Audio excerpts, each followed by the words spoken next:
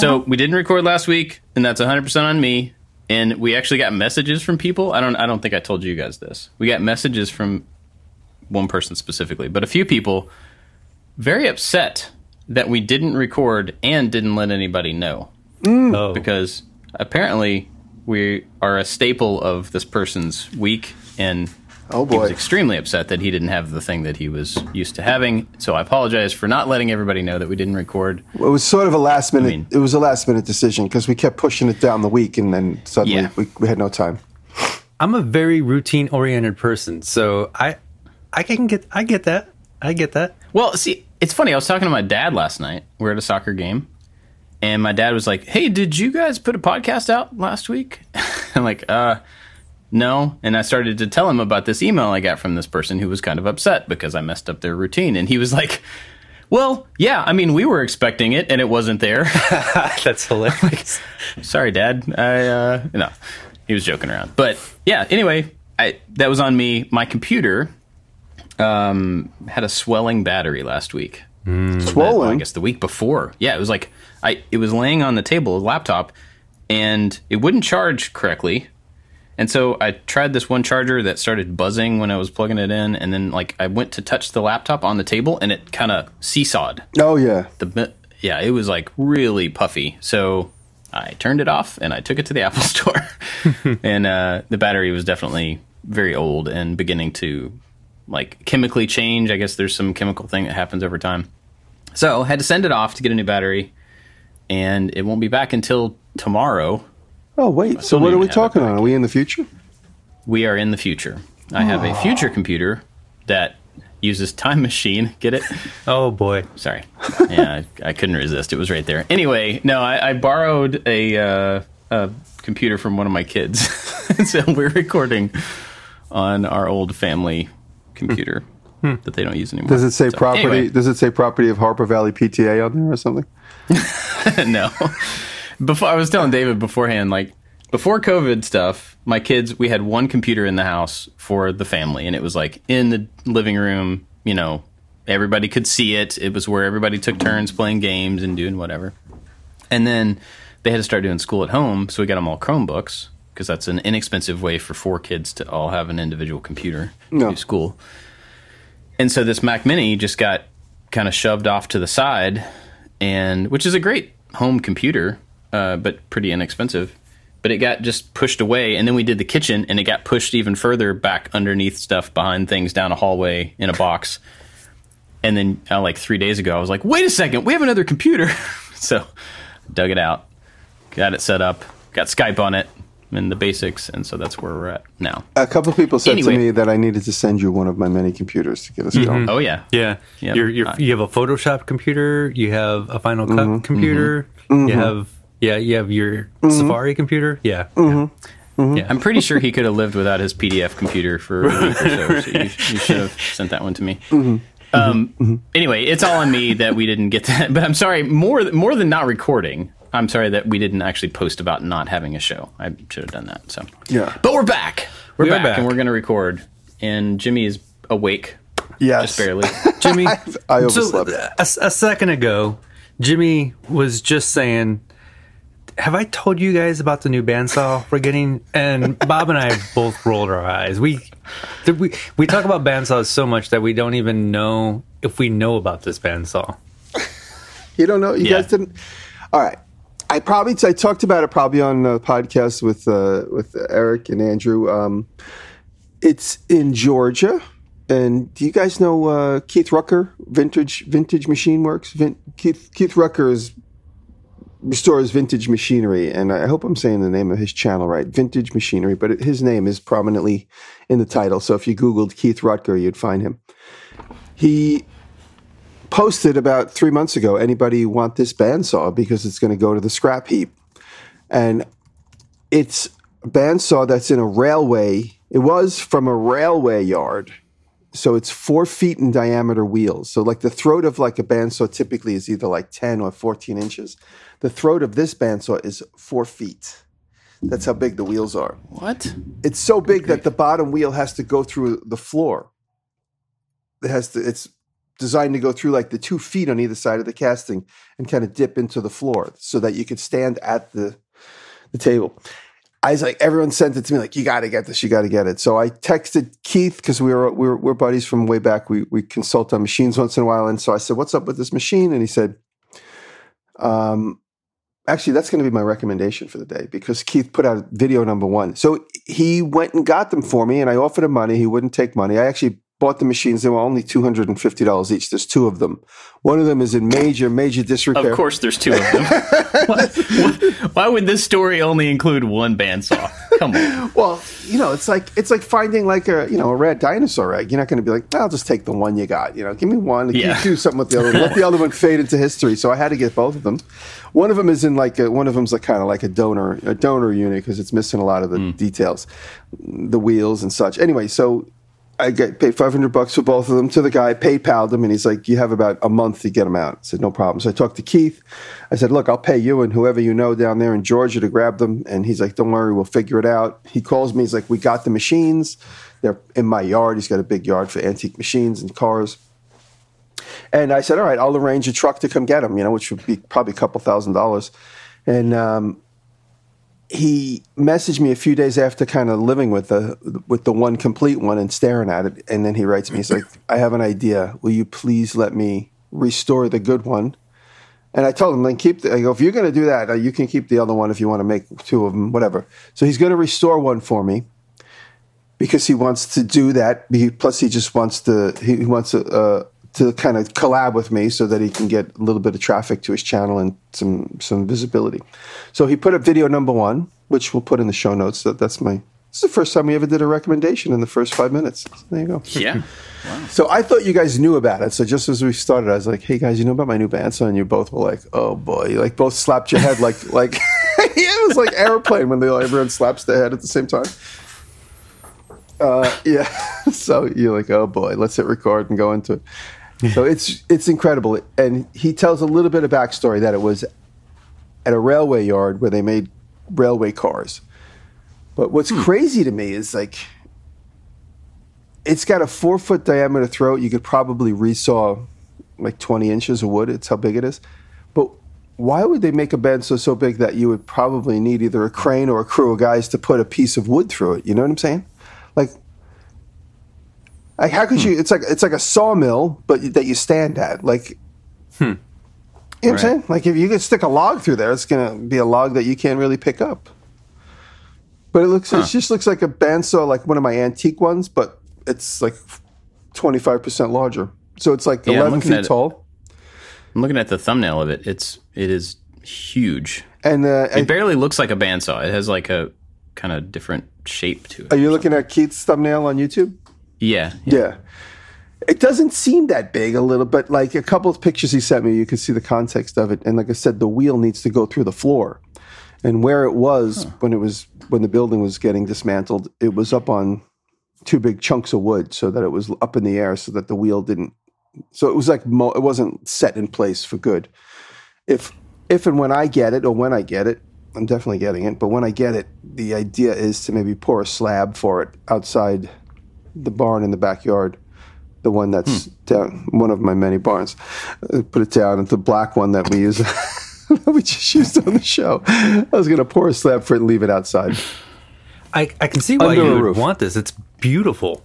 Well, that's what I'm saying. It's kind of like it's a piece of art. Well, when I spoke to Keith, he said that somebody is going to get it.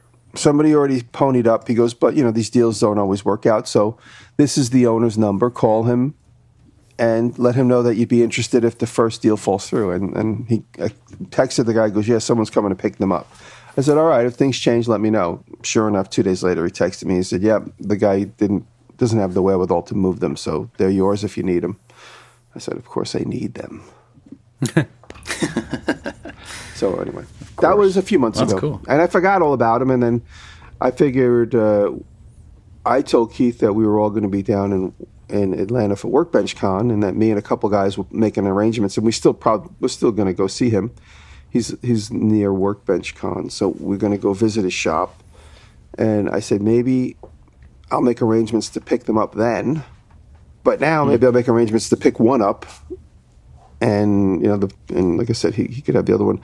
figured if there's two of them, one that's complete, he could use that to make parts for the second one. And Keith is the type of guy who could make anything, bearing, plates, whatever, and he also has the ability to cast stuff. So if, like, let's say there's like a cap missing, he could take the good cap, take it, go get it cast, and make a duplicate of it, or CNC it. So it's interesting. So part 1 is up. I encourage everybody to go look at it and go check out Keith's other restorations. He does really good stuff. I've never even heard of a 48-inch bandsaw. I never knew one existed either. It's crazy. Wow. I'd love to know, like you were talking before, like what that was used for. Like something that big has to be made. Not at that time when it was made, it wasn't just like, hey, let's just make a bigger one because it'll sell. It was made for a reason to do a thing, I'm sure. Right. It would be really interesting to know what that was. I mean, I wonder if it was for cross-cutting. Imagine like you have to like cross-cut like a straight cut. Let's say like the planks are 10 inches wide, but they're 8-9 feet long, but you have to cross-cut them. So you could have a 4-foot throat to cross-cut those, so it's a little bit more of a manageable piece of wood, but you needed the throat so you could make a perpendicular cut. And then I said, "Oh, just get a bigger one since it's the railway company. They probably ordered 2 giant saws, just to have in the workshop." Yeah. I don't know. I don't know, but it's interesting. That's that's why we like old machines, because we can do the detective work and figure out what's going on. Yeah. Cool. Any other new machines you want to tell us about? Anything else? The barn. We got the new barn installed this week, and I'll talk a little bit about it. That's been a project that's been ongoing for like 3 or 4 years. We've been talking about it, and finally we got it up. And now there's many new hurdles. Once that, I always tell Taylor, and we could talk more about it in this subject, but let's just set goals. The goal is let's get the foundation done. Once that's done, then the next goal is to get the frame done. And then when that's done, the next goal is to get the roof done. And that's either, financially, so that we don't have to like digest the whole pill and be all nervous about how much it really costs. So let's just get that part done. And then, we're in an industry where work fluctuates so dramatically. You can not have any money, you can have a lot of money. So it's, I say, let's just not worry about the whole thing at once. It doesn't seem obtainable. So if we do that, that's attainable. Let's just do that part. That's attainable. And so that's how I'm able to at least justify these expenses. And, so like I said, we were going to talk more about that in detail, but we got the barn, and that's the only, we did Maker Camp. I knew there was a really big event, so I could talk about Maker Camp. It was a lot of fun. So the first Maker Camp in 2019, we had about 300 and change. This time we had over 500 and change people come to visit. And there were people from all over the country. And everyone telling me, "Oh, I'm from Georgia, I'm from California, I'm from Washington, I'm from," it was so nice. And if you listened to the show when you were there, I want to say thank you to so many people who come and support the event. It was really fun. I mean, you guys have to come next year. I don't care. You better start making plans now. Because everyone's like, "Is Bob and Dave here?" I'm like, no, we're going to skip the podcast next week. It's all over. So I told him. I'll commit to next year. No, I'm telling you guys, it's a lot of fun. We had Shopbot was there with the CNC machine, and George Von Driska was there. Shaper was there with Sean Kirsch was there doing demos, and we had Total Boat, all the blacksmith guys, everybody. The Modern Forge, everybody was. I'm like a little overwhelmed trying to remember everybody there. We had Justin Dietrich and his crew put together a post and beam little barn, and since Aaron was at the cut up, like we cut up all the parts during the summer, like in July, we had everybody come to town, and Aaron was there a little bit hanging out with everybody.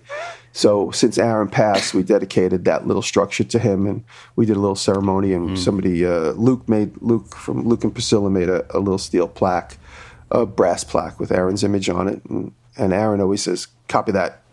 Like every conversation, he says, copy that. Every time you talk, when you're done talking, he goes, copy that.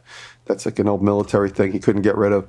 And so we put the word, Aaron and his birth date, and said, copy that as his quote.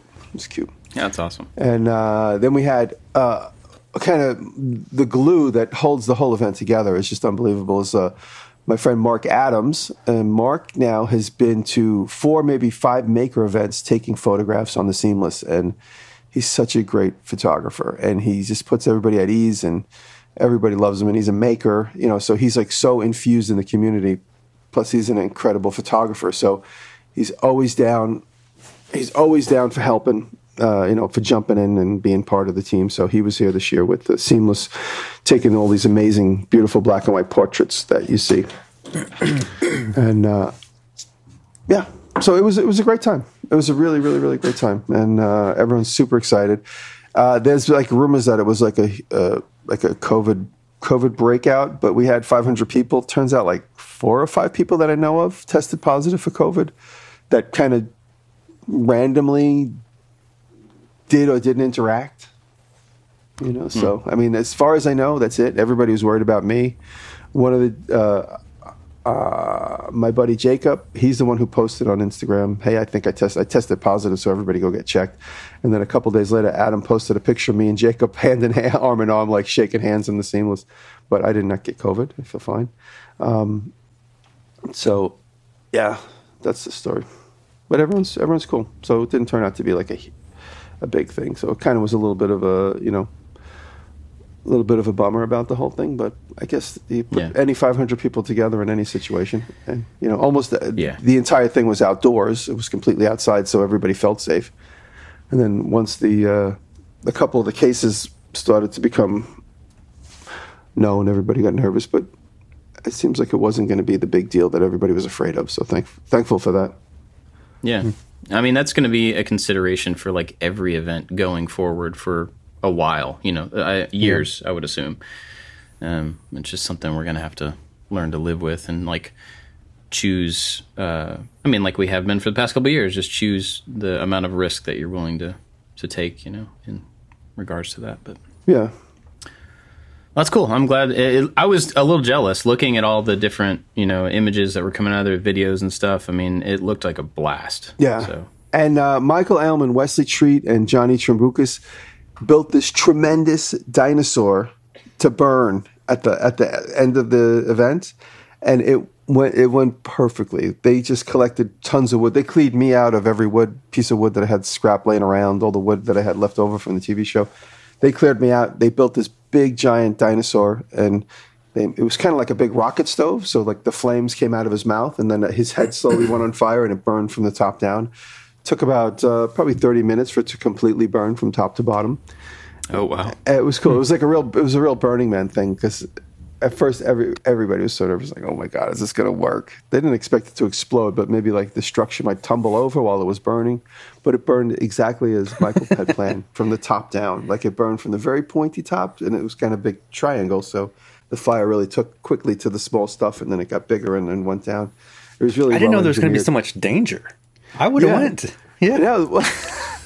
I'm telling you, Dave, if you want to drive out with your go-kart, set up a thing, and we'll do a go-kart thing, and we could have like trials. Drive your go-kart there. That's what he's saying. No, I'm saying like it's like pretty much anything goes. Obviously, the rules at that Blackthorn Maker Camp, the rules are there are no rules, but if you break them, you'll know. You'll be told. That's what they always say. There's no rules here, but if you break them, you're going to be reminded. So basically, just don't be crazy and don't be stupid.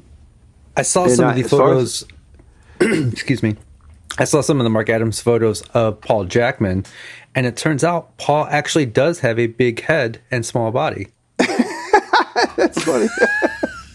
Yeah, that's funny. Yeah, Jackman was there. Tracy and Katrina were there making spoons. My friend Ronders was there doing slabs.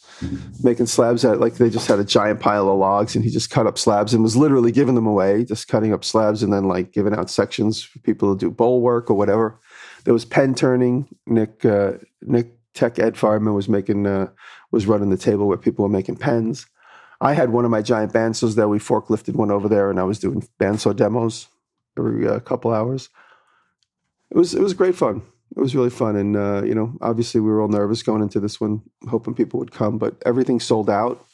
And next year, it just seems like it's going to get bigger. And like a big part of that is Mark's photos. They leave like a huge lasting trail of like everybody smiling and having fun, and and it's just like a seamless blowing in the wind. That's like his seamless, like every 2 minutes was like almost like horizontal because of the wind. And then everyone's like, hold the corners down, and he'd take a few snaps, and then it would let it go, and it would blow up like a flag. And, hold the corner down. And so it was really casual, the pictures, and then you get these beautiful moments in time, and everyone's like, the seamless is whatever, 3 or 5 feet wide, and there's like people on either side of you talking to you, getting your attention, making you laugh, tickling you, and you get these really fun photos. So that's my story. That's cool. That's awesome. Sorry I missed it. Next year. David, what are you been up to? A couple of days ago, I put out a piece of like a sculpture that I made.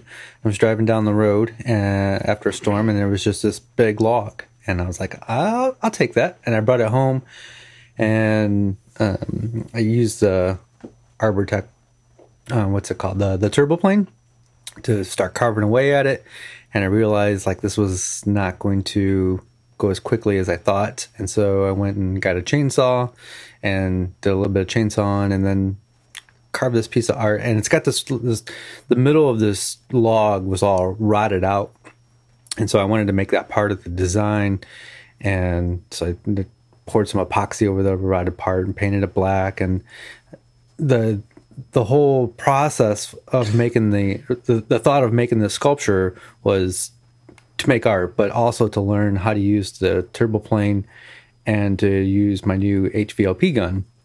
And so it was a good learning process, and I really, really love the way the sculpture came out. Like, it looks amazing and awesome, and I'm really happy with it.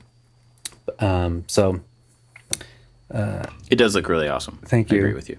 So what I'm also really excited about is the HVLP gun. I sprayed lacquer on there, and I've sprayed lacquer out of a can before. You spray it and you wait 10, 15 minutes. You can do another coat. When you spray it out of an HVLP gun, it atomizes, and the particles are so small that it dries almost instantly. So I was just waiting 5 minutes between coats, and you can sand if you want to. And it was such an easy process. And then, I posted on Twitter of like, I'll never use rattle cans again. And then people were like, well, what, the cleaning. And that was me. Yeah, you and some other people. And if you have a gun that is only for lacquer, all you got to do is just spray in put in some lacquer thinner and spray that out for a minute or two. And then Brian Prusa said, just leave the lacquer thinner in the gravity fed can on there, and you'll be fine. You don't have to do any other cleaning but that. And so that gun is actually for paint that I want to use to paint the Impala in the spring. So I went into Harbor Freight and I got a cheaper gun, and that will just be my lacquer gun. And when I'm done with it, I'll just run some lacquer thinner through there. And then even when you paint with it, you can just run some paint cleaners. Eastwood makes it's an aerosol can. It's got a special little nozzle on there that you take the paint can off the gun, and you put this little nozzle in there, and you just spray it through for a good 30 seconds. And for the most part, your gun is clean. You might want to take the needle out and the nozzle, but yeah, they're so. I was just going to say, you can get around the cleaning by just running cleaner through the gun. Interesting. So when I was looking for a spray system before doing the kitchen cabinets, because I was trying to find like the easiest way to do a really good finish on those, I asked John Peters, because I know that he has done a whole bunch of spraying of different kind. Like, all right, if I'm going to spend money on a system, what should I get? What should I, what accessories should I get? What kind of gun should I get? Whatever. So he told me one of the Fuji system guns to get. But in that process, he told me the same kind of thing, where you need to have a gun for paint and a gun for clear, because no matter how much you clean the paint, there will still be some tiny little fleck in the system somewhere that will come out when you're spraying clear, and you'll have this like little thing. And so on those Fuji guns, I also started looking into the nozzles and how the different size nozzles and needles and all that assembly there changes based on what you're spraying, or it doesn't have to. And so you can get a finer finish if you get the correct nozzle size and needle for it. So I ended up buying a second gun, and then I took the gun, or I took the nozzle setup that came with it, the standard one, and kept that as the clear, and then I bought a bigger one for paint, so that when I painted the cabinets, it had a wider nozzle, and it got a more even paint and like less little fine spray, because you don't really want that over a big area. It just takes longer and everything. So there's a couple of things there about if you're going to have different gun setups, you can make them more efficient by getting a different nozzle for whatever it is you're going to be shooting with those particular guns. But so John Peters was at Maker Camp, by the way. John Peters was at. Oh, I saw that. Nice. He brought his son, right? Yeah. They had a really good time. He said he really had fun. John's awesome. He's a great guy. So the one thing that I didn't do that I planned on doing with the sculpture was also cutting and buffing and polishing for like that super glossy. And I decided which I've never done, but I decided to not do it because it has a bunch of little jagged edges, and I didn't know if the polisher would get caught on those. But it makes me want to start thinking about making the electric guitar again, because I want to do one of those super crazy, glossy, thick clears on there. And I have I've got a DeWalt polisher, which it's basically like a glorified angle grinder, and the Norton abrasives system for polishing. It's basically like a 3-stage system that I haven't tested out yet, that I want to use. That I got it to use on the Impala in the spring, but I want to practice on other things in the meantime. So I think I'm going to restore some of these old toolboxes that I have. I do want to make that electric guitar and see if I can get that super perfect finish on there. So I have a question about that, and this is a question because I don't know the answer for it. So if you had told me to make a guitar and put a finish on it maybe 15 years ago, I would have taken some sort of a spray, which I did this, but I would have sprayed on lacquer or something to that effect, and just done coat after coat after coat after coat, and just tried to build up that thickness that you're talking about with a lacquer, because that's what had always been, in my mind, traditionally done on a guitar. These days, epoxy is such a common kind of known factor. Is there, other than it being a two-sided, completely wrapped in the finish object, is there a reason you wouldn't just epoxy to get that thick clear and then sand down to that and buff that? Well, I mean, my first thought is, like, how are you getting the epoxy on there? Are you brushing it on? You'll have an uneven surface, yeah. And then when you're sanding down to it, you're presuming you're going to be able to sand evenly on an uneven surface. Let's say I guess it depends on the shape of the guitar. I'm thinking of like a Telecaster, like flat top. Yeah. Where you could kind of like let it run over the sides, shape that, flip it over and do the same thing and shape that. But yeah, I guess if it's curved, that wouldn't really work. Yeah, never mind. You answered my question. Like, even when you're doing a car, you are warned that anytime you have one of those like style lines or bends in there, there's always the chance that you could buff right through that, especially on the edges, because when you paint, typically the way surface tension works on those sharp edges of the body of the car, there's going to be less paint on there. You're going to have less clear coat on those corners, and so you have to be extra careful when you go to cut and polish those. So something else to keep in mind. Yeah. Okay. Cool. Well, let's see. For me, it's old news to me, but it's not old news to us because we haven't talked about it here on the main show. But we bought a building. It's been about a month ago now, and so I kind of covered like why we bought it in the video that we put out last week, but then I realized after the fact that I didn't cover a lot of stuff. So I know most of those people are not listening. It's a different crowd of people that listen to the podcast and watch our videos. But I was going to go ahead and explain it a little bit because I don't think I did a good job. A lot of people were asking, why we bought another location and didn't use the farm, because we have like the barn, kind of pole barn out at the farm, or not pole barn, whatever they call it.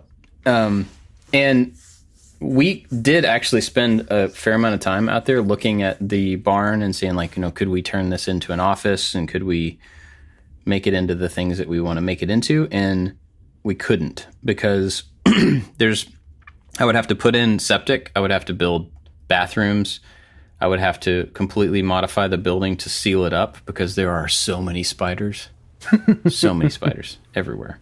It's a barn. It's just not made to be a building, like a sealable, insulated place where people should go to work. That's not what it is. So rather than trying to build another structure out there that was those things, we'd been looking for several months, probably 6 or 8 months, for a commercial building that we could actually turn into an office and to like small manufacturing and shipping.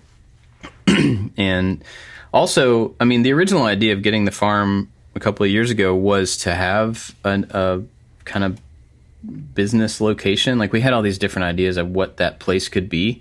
But then once I got it, I just really liked being out there and there not being anything. It's a place where on the weekends, the family, like, we just go out there and the kids run around in the woods, and I get to like clear trails, and it's just wilderness. And I kind of like that it's that, and it's ours, and it's private, and it's not a thing. So to answer that question that people were asking online, the farm has become more of a retreat for me and for the family. And so we needed a place for the business, because the whole operation has been taking up the entire basement of my house for the last 4 years since we moved.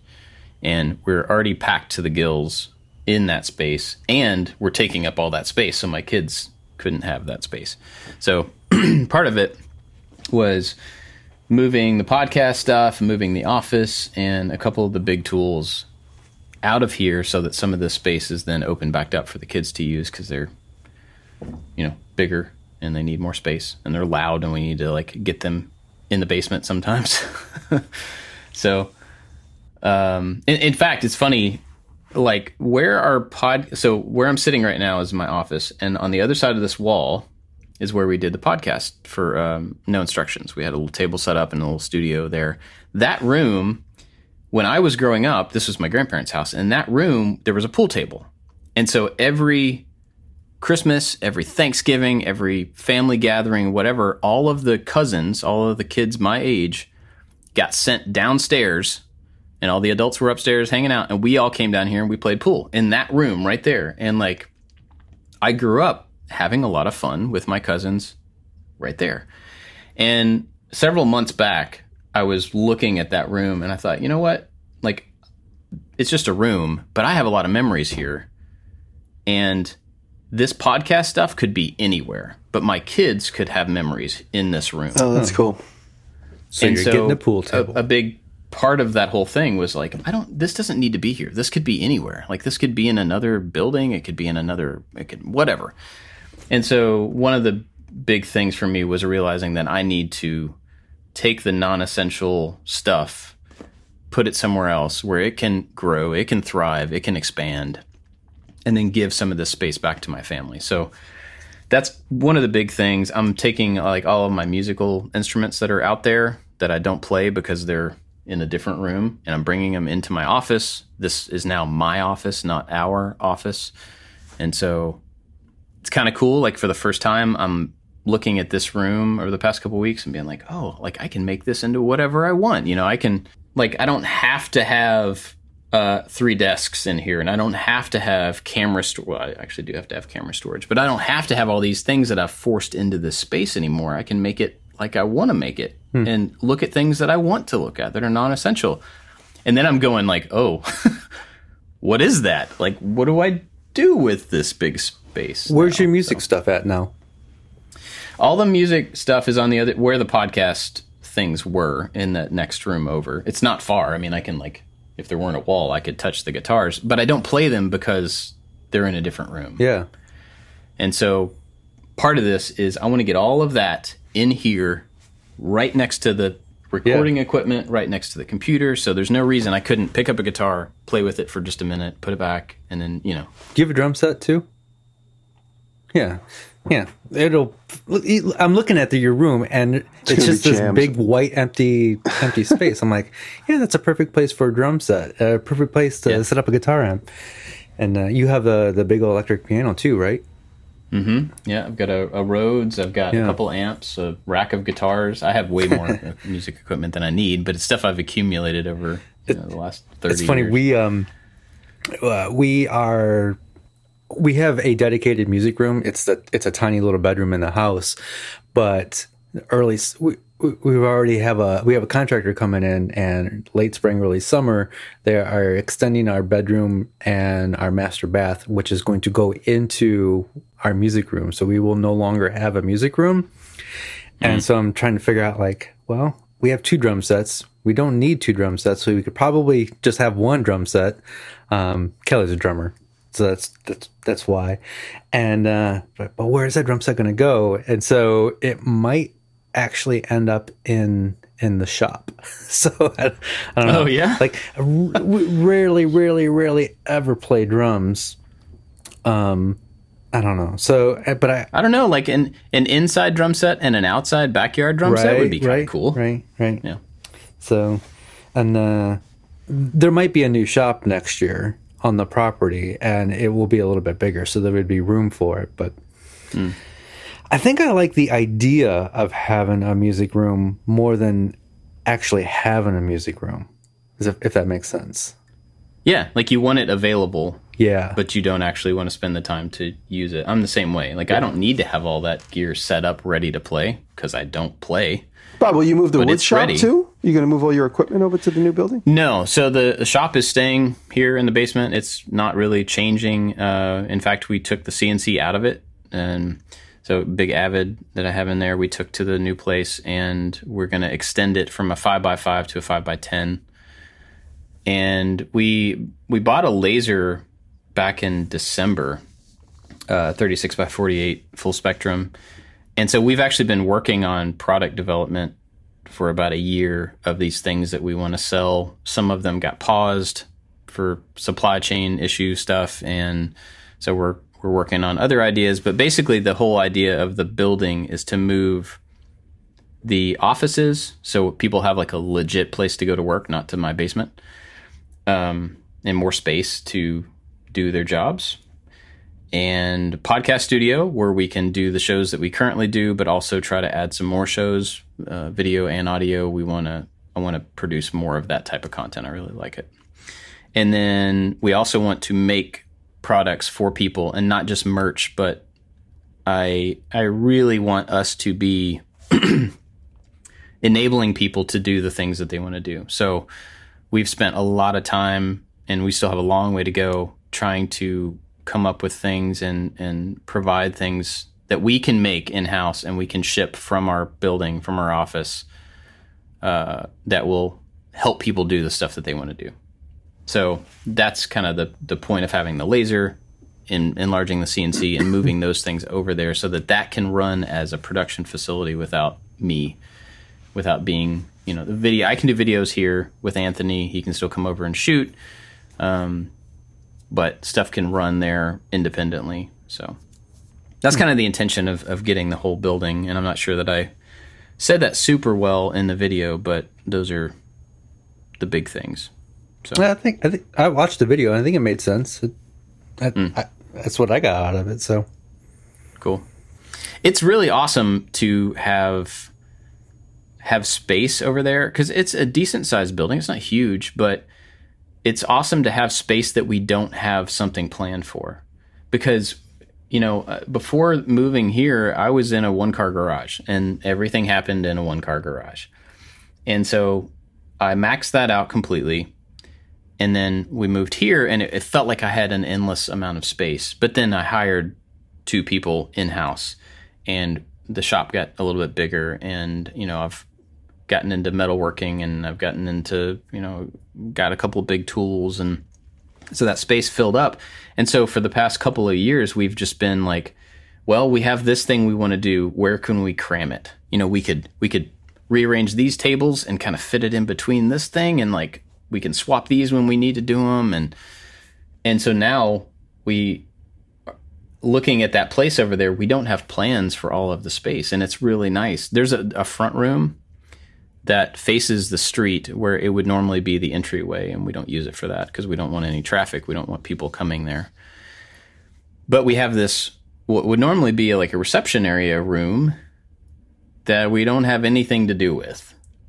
And it's bigger than my office. Like, it's a good sized room, but it's cool to be like, well, we don't have to put anything here. We can just like leave it until we need it. Is it okay if I keep my drum set and my refrigerator-sized bass amp there? No, I don't think so. You sure? Yeah, I don't really want to offer it as storage for anybody because then it will fill up very quickly. But I don't know. It feels really good to have potential. I think that's one of the things is that it's not a one for one. We have a need. This is the solution. It's full. You're not limited anymore. Yeah. Well, I mean, there always will be limits. You know, we can fill up any space just like anybody, you know, you can always fill up any house or whatever, but it feels really good to have untapped potential as far as room. And then, somehow when we went to buy this, the lot next to it, it's an empty lot, was being sold by the same person at the same time. And I was able to get both of those things wrapped into the same purchase. So not only do we have this building that has a lot of empty space in it, we have a relatively inexpensive empty lot next to it. Is the building we could eventually, the building 2 stories or one story? It's 1 story. Yeah. No basement, no upper story, anything like that. But it has taller ceilings, which is nice, so it doesn't feel cramped being a 1 story. But we have this lot next to it. So in the future, if we need to build another shop or add other whatevers, I mean, it's right there. Like I just kind of couldn't pass that up. Can I keep my bandsaws in your empty lot? No. No. Please. My bandsaws in my trucks. Not allow that. But anyway, so that's what's going on with me. We've been moving some stuff, not a whole lot of stuff, but we've been moving some stuff over there and trying to get it set up. And it's weird getting a location that, it has to have all these different things. We had to buy a bunch of cleaning supplies and think about, new locks and replacing lights and hiring an electrician to do a little bit of stuff. Oh, I found out that there's 3-phase in the building already. That's good. Yeah. So we have an electrician coming in to run. Unfortunately, we need a line run diagonally across the building from one corner to the other. So it's like the longest possible run.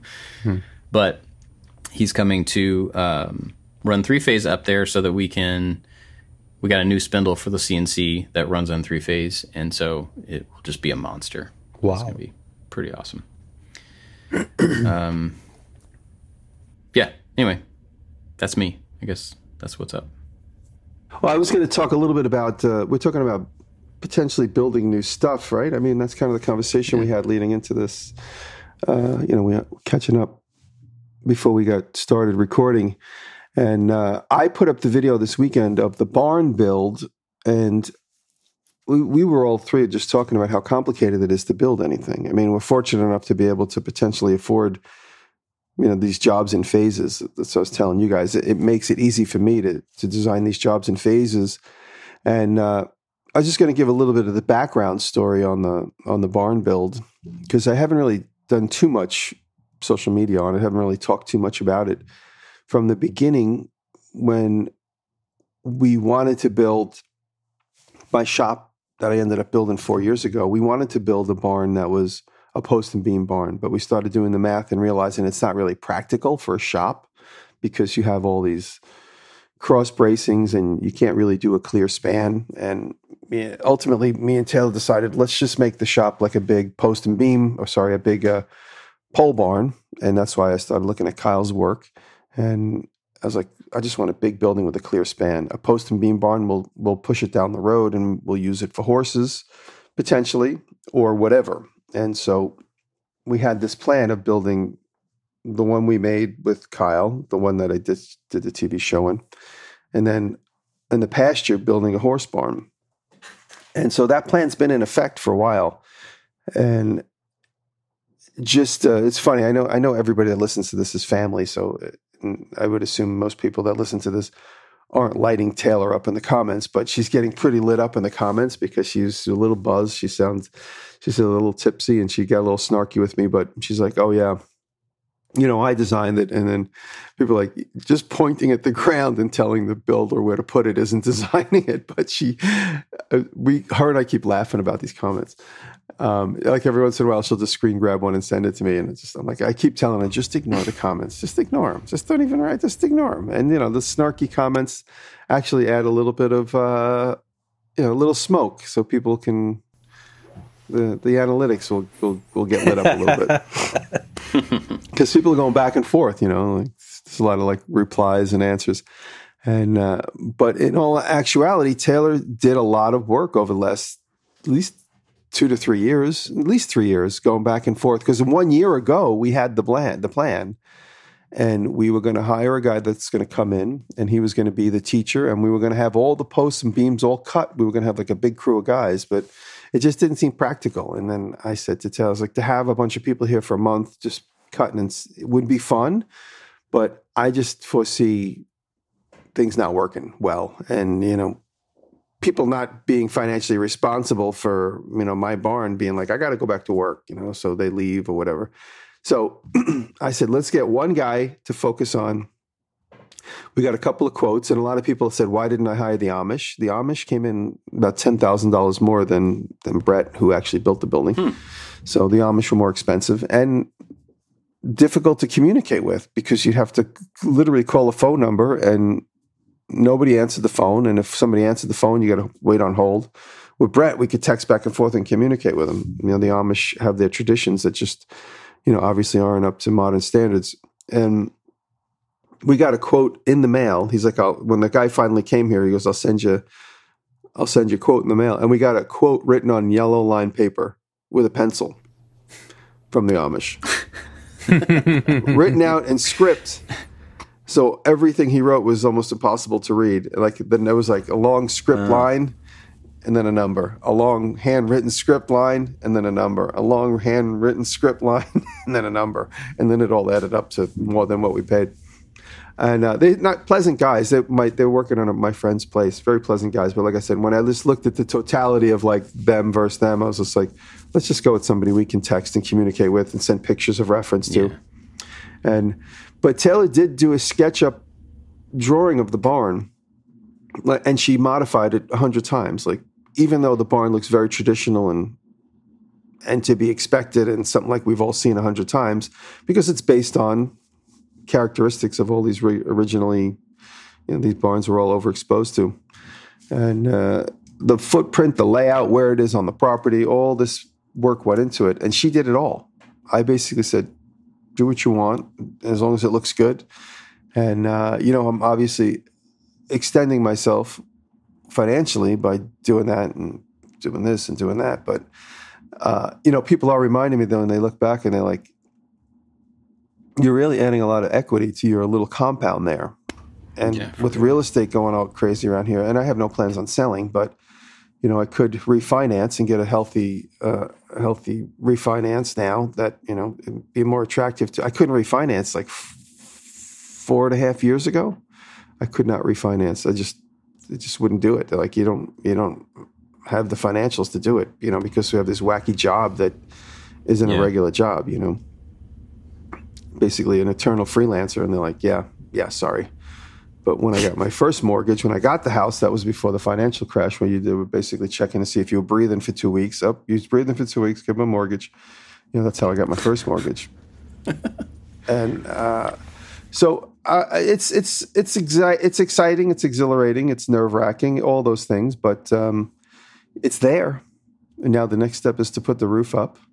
And we're quoting some guys. It's unfortunately in this area, it's hard to find people that are good at doing what they say they're going to do. We have a stonemason now that he's been working outside this window for the last 10 podcasts. He's been really good, and he shows up for work. The hardest thing is just to get guys that want to do the work.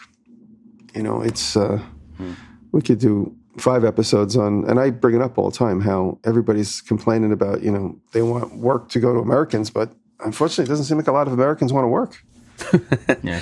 It's funny. I want to expand the garage and basically double it and use the front half where the wood shop is now as the place to put the Impala. And the new addition to the garage would be the new wood shop, which would be it would look pretty much exactly like how it is now, just 17 feet longer. But there are 2 trees in the way. And so I've been trying to get quotes on getting those 2 trees removed. The first company that I called, my cousin, he's a tree trimmer for a local city, and he's like, these are the companies you want to work with. So I called the first company, and they said, we are not taking on new clients right now. I'm like, okay. So then I called the second one that he recommended. He came out, and he's like, this is out of our league. I was like, okay. He's like, we don't have a crane. And I'm like, I've been told that this company will rent a crane to do this, but he just didn't want to do the job.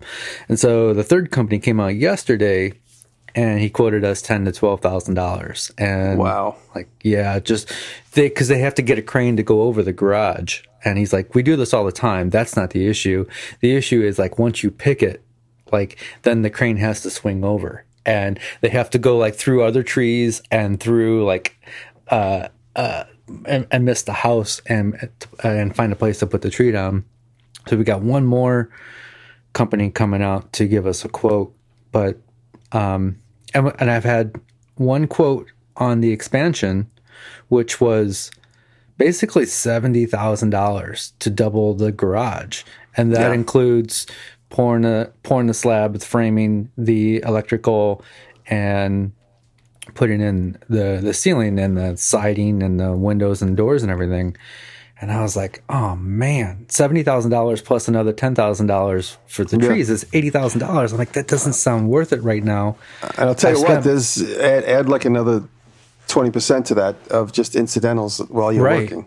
Yeah. And I'm like, I spent most of my life in debt, and I'm finally at a place where like I'm not buried in debt. I can pay my bills now. And I'm like, do I want to take a loan out to do this? Is it worth it? Is the business still going to be here in 5 years? Like, I don't know where this YouTube thing is going to go.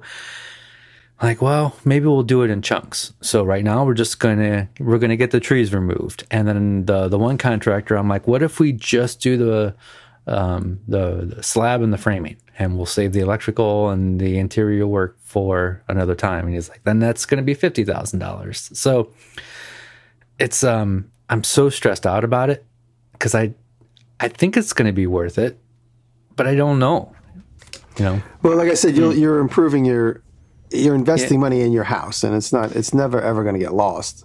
It's never going to go away. There's a high return.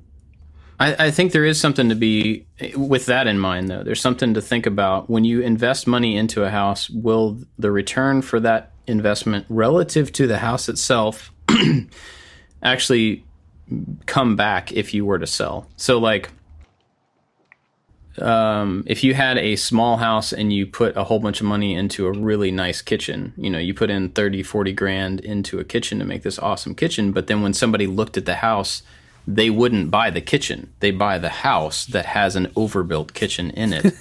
Could you get that money back in a sale? Could you physically add that price to this price and expect it to? So like and I've never been to your house, so I don't know. I'm not making a comment on your home at all. But like if you have a house that is disproportionate to a 4-car garage or whatever you would end up with, like, would that be a selling point for that house, or would it be like, wow, this seems like an odd mixture of things for the next person to buy? Right. You may not be able to recoup that money one for one, even though the value is in the structure from a sellability standpoint.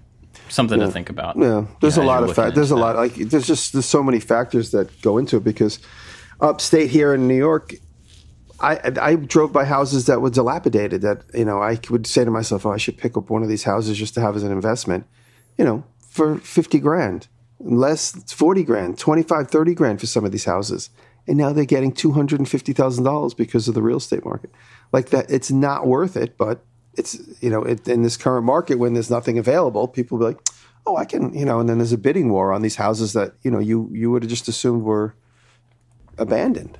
It's crazy. I'm sure somebody could explain this to me, but I'm not asking them to because I don't really want to know. But I don't understand how there's the market for real estate has just skyrocketed and stuff is worth, I'm air quoting, worth so much money, yet there are so many open jobs. People are quitting jobs at an alarming rate. I don't understand this. I don't get it. How are people either. paying for things?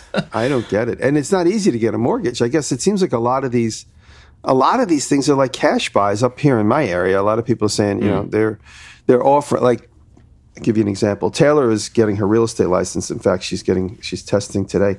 But Really? she's gone through studying this for quite some time now, and she was helping a friend buy a house, and she was pre-approved for $250,000 or more, and we looked at all these houses, and I went to a couple of them. Taylor's like, you should come look this, just so we could see what we could do to our house. And so I went on a couple of the drive-throughs of these places, and every single time our friend would look at the house, and then they'd go back and they'd start discussing it. They'd be like, oh yeah, somebody bought it. They made a cash offer, 20% over buy. Right. Like every single time, where she had the, working against her, she would have had to then go and get the mortgage. It'd take time to get approved. Closing would have been set sometime down in, every house she looked at was always bought up eventually by somebody who did a cash offer. It's like, somebody matched your offer with cash they could pay tomorrow. We don't have to wait for your mortgage to go through. So that's wild. So these people are just like kind of digging in and saying, you know what, let's take the nest egg and put it into a house somewhere else outside of a city. And that's what seems like it's going on. It's booming around here. And when you looked at Zillow, 2 years ago, it was 1 million red dots. And you look at Zillow now, there's like 2-3 red dots. And nothing is available. And so to jump back, because we do have to actually wrap up here pretty quickly. We both have hard outs soon. But to jump back to your garage thing, David, do you think it's something that you will try to do in phases, depending on what the other quote comes back? Or are you going to would that be beneficial, or doing it all at once would be better? It depends. I got a feeling another quote's going to be right about the same. So when I talked to the one contractor who quoted me $70,000 for complete, $50,000 for partial, he's like, you can just, if your financial situation changes, we can just add on, in the spring when we're finishing this up, we can just continue working, So I think I will probably, I'll do the trees now. The company is available to do it yet this year. And I think I will do it in phases, and maybe something happens where I get a little bit more income, and I can do it all at once. I have a feeling like if I get the slab poured and it framed and it's just sitting there, I got a feeling I can figure out how to finish it. You know what I'm saying? Right. Yeah. You can always sell a drum set. I can always sell a drum set. And I'm in a very fortunate position where I get to choose how I make my money and how much work I want to put into it. So maybe if I do double down and rethink of some of the content that I'm making or the things that I'm selling, maybe I can do it. Maybe I just need to look at my business in a different way. And I don't know. I'll figure it out. You should do the Jimmy DiResta School of Investing. Which is? Just short-term goals. I said, all right, when I work with Kyle, I'm like, all right, let's just build the frame, and then I have no idea where the next phase of the money is going to come from. Yeah. And we built it, and then it was there. And then I was like, okay. And then David Paraguay came and he gave me a quote for the floor. And I was like, I have no idea how I'm going to pay for that. But if I could pay for it in 3 payments, would that be okay? He's like, sure. Mm-hmm. And, I met years ago, I remember I told you guys I have about $200,000 in credit cards if I need it.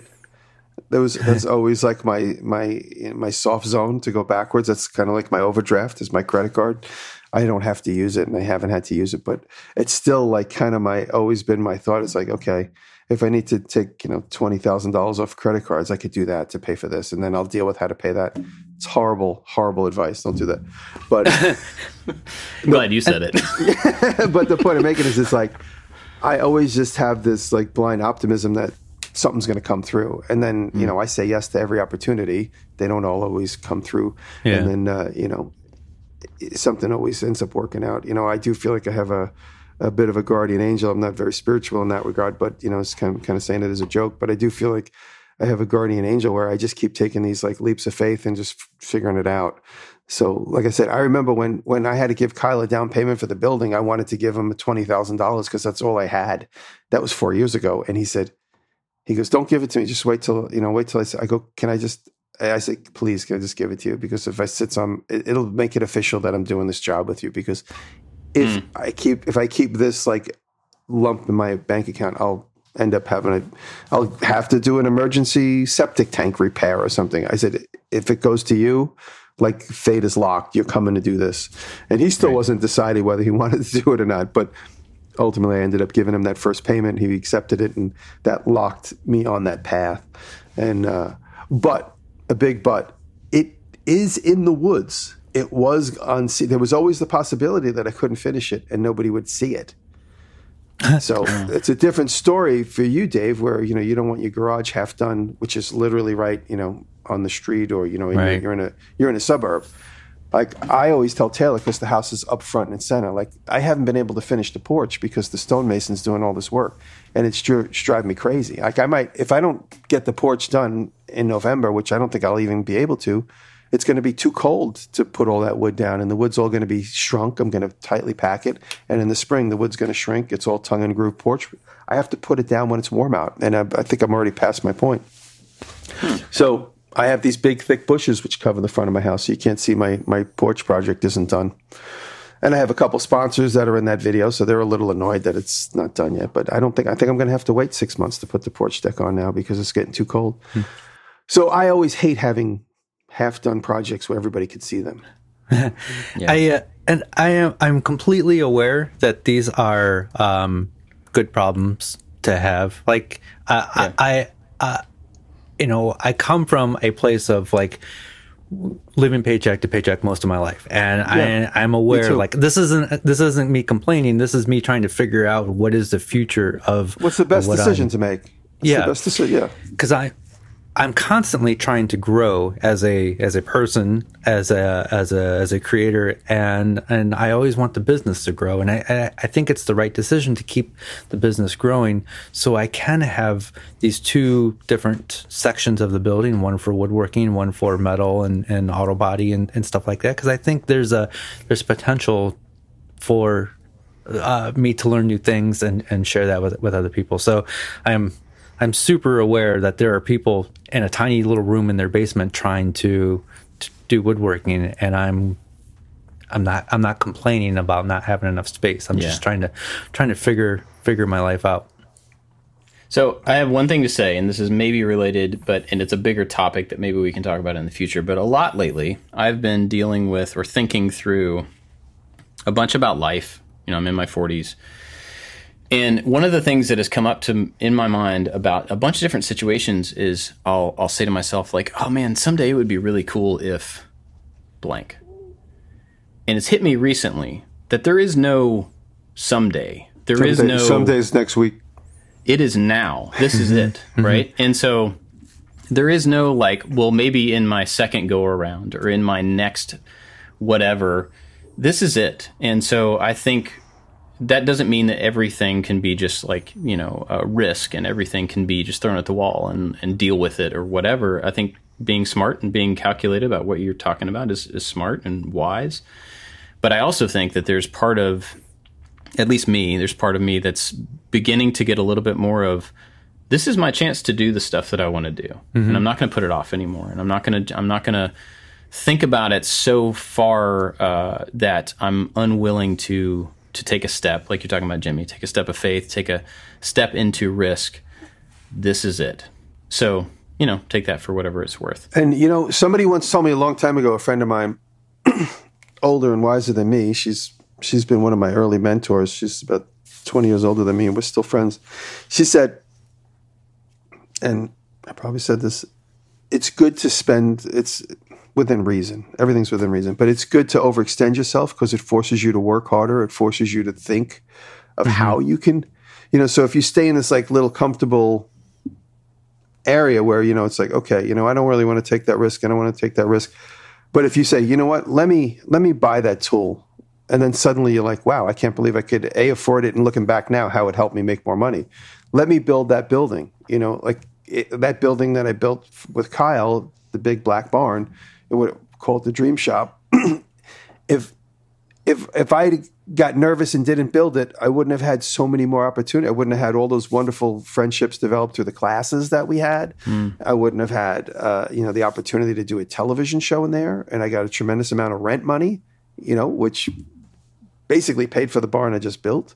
So it's like you taking these, if you overextend yourself and you're not sure how it's going to happen, forces start to internally, you get desperate, you get nervous, you start working harder, basically. I was at the bar the other night with some friends and some guy goes, what do you do? What's your investment? What do you do with, he goes, what's your investment plan? I go, my investment plan is just to work harder. And he cracked up laughing because he goes, you don't play the stock market or nothing? I go, no, like right now I've been just investing in my own personal property, my backyard, and looking for other properties to buy. But in general, if you want more money, I just work harder. There's ways that you could invest your money wisely. And if you're an idiot like me, you have no idea how the stock market works, you could just work harder and just make more opportunities for yourself. And that's kind of what I've been doing. And then I look around all the tools in the Space and Shop. I go, if I get that machine to make 100 of these widgets, I can sell those 100 widgets. And so that's why I'm kind of coming up with more stuff for the website from time to time. Like I'll have like a brainstorm, because in the background, I'm always thinking, what are these things I could turn around and sell and get income through the website, or, and then obviously there's luck. There's a lot of luck, like where I make this product, put it on YouTube, and now I have this major retail chain wants me to manufacture it for them. And that's still in process. That's happening. So, you just, at the end of the day, you could just work harder and get more money. I mean, that's Wu-Tang Financial. Work harder. I know we got to go, Bob, because we both got to do the after show. We both got to run, and we got to do an after show for the patrons, yes, which everybody over at Patreon gets. And we're going to fit it in today before we have to run. But I want to say big thanks to everybody over at Patreon that supports us and helps out. And especially our top supporters over there: Odin Leather Goods, Full Steam Designs, Rich at Lowen Design, Blondie Hacks. Excuse me. Sorry, my coffee fought back.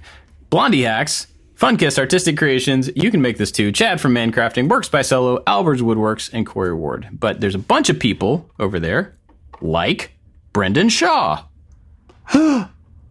He's also one of our patrons. There's a bunch of patrons, and we're grateful for every single one of them. So if you want to get the after show, hear secret stuff. I mean, they've been hearing about the building that we bought for several weeks now, because I've talked about that in the after show. So secret stuff ahead of time. Go to patreon.com/makingit. Or if you don't want to do that, go leave us a review. Apparently that helps. So I hear. I don't know. That's what people say. I don't think it would hurt. But all right, you guys got anything to recommend this week? Oh, I'm gonna once again, if you tuned in late, I talked about Keith Rutger in Vintage Machinery. Go check out Keith Rutger's video. He's restoring a bandsaw for me that I picked up. Well, he picked it up for me. I just sent somebody PayPal money. So thank you, Keith. Everybody go support Keith. Tell him I sent you. Part 1 is up of the restoration. Mine is the latest Homemade Modern video. Ben builds a table on a...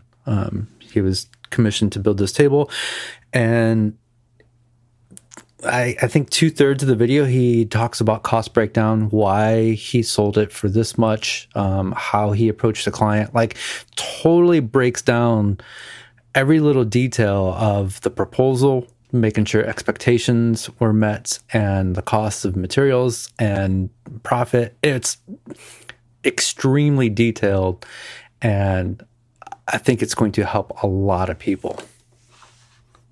So the video is called $3,530 in materials to make an $8,000 table. Right through the front door. That's awesome. Yeah. Mine is a channel called Wicked Makers. You guys have met Jamie and Jay before, right?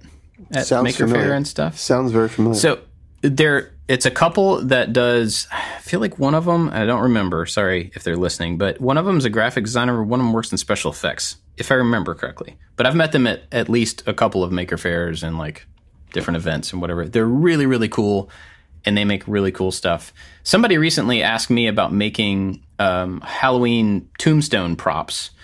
And I knew that they had made a video, so I just sent their video over. But it reminded me, looking through their catalog of stuff, like just how cool a lot of the things that they make are. And so I want to give them a shout out because they do some great stuff. So go over and check out Jamie and Jay. So their channel is like Halloween all year round? Kind of. I think that's like their favorite genre of stuff to make. Yeah. And so it's not all Halloween-y stuff, but it definitely has a lot of that vibe. Yeah, I'm looking at the thumbnail. It says this looks awesome. It's fun. And if you ever get to hang out with them at an event, they're very nice. I made a tombstone out of the purple pink foam insulation stuff a few years ago. You can't spray paint on there. It just eats away. Oh, yeah. Well, you can, and it makes it look cool and old, but I wasn't prepared for it to be cool and old. We got to go to the after show, but I'll tell you about my experience with doing that, which is not that interesting. But it should drive you to the after show, so we're going to go do that now. Thanks for listening, everybody. Thank you. We'll catch you next time. Love you guys.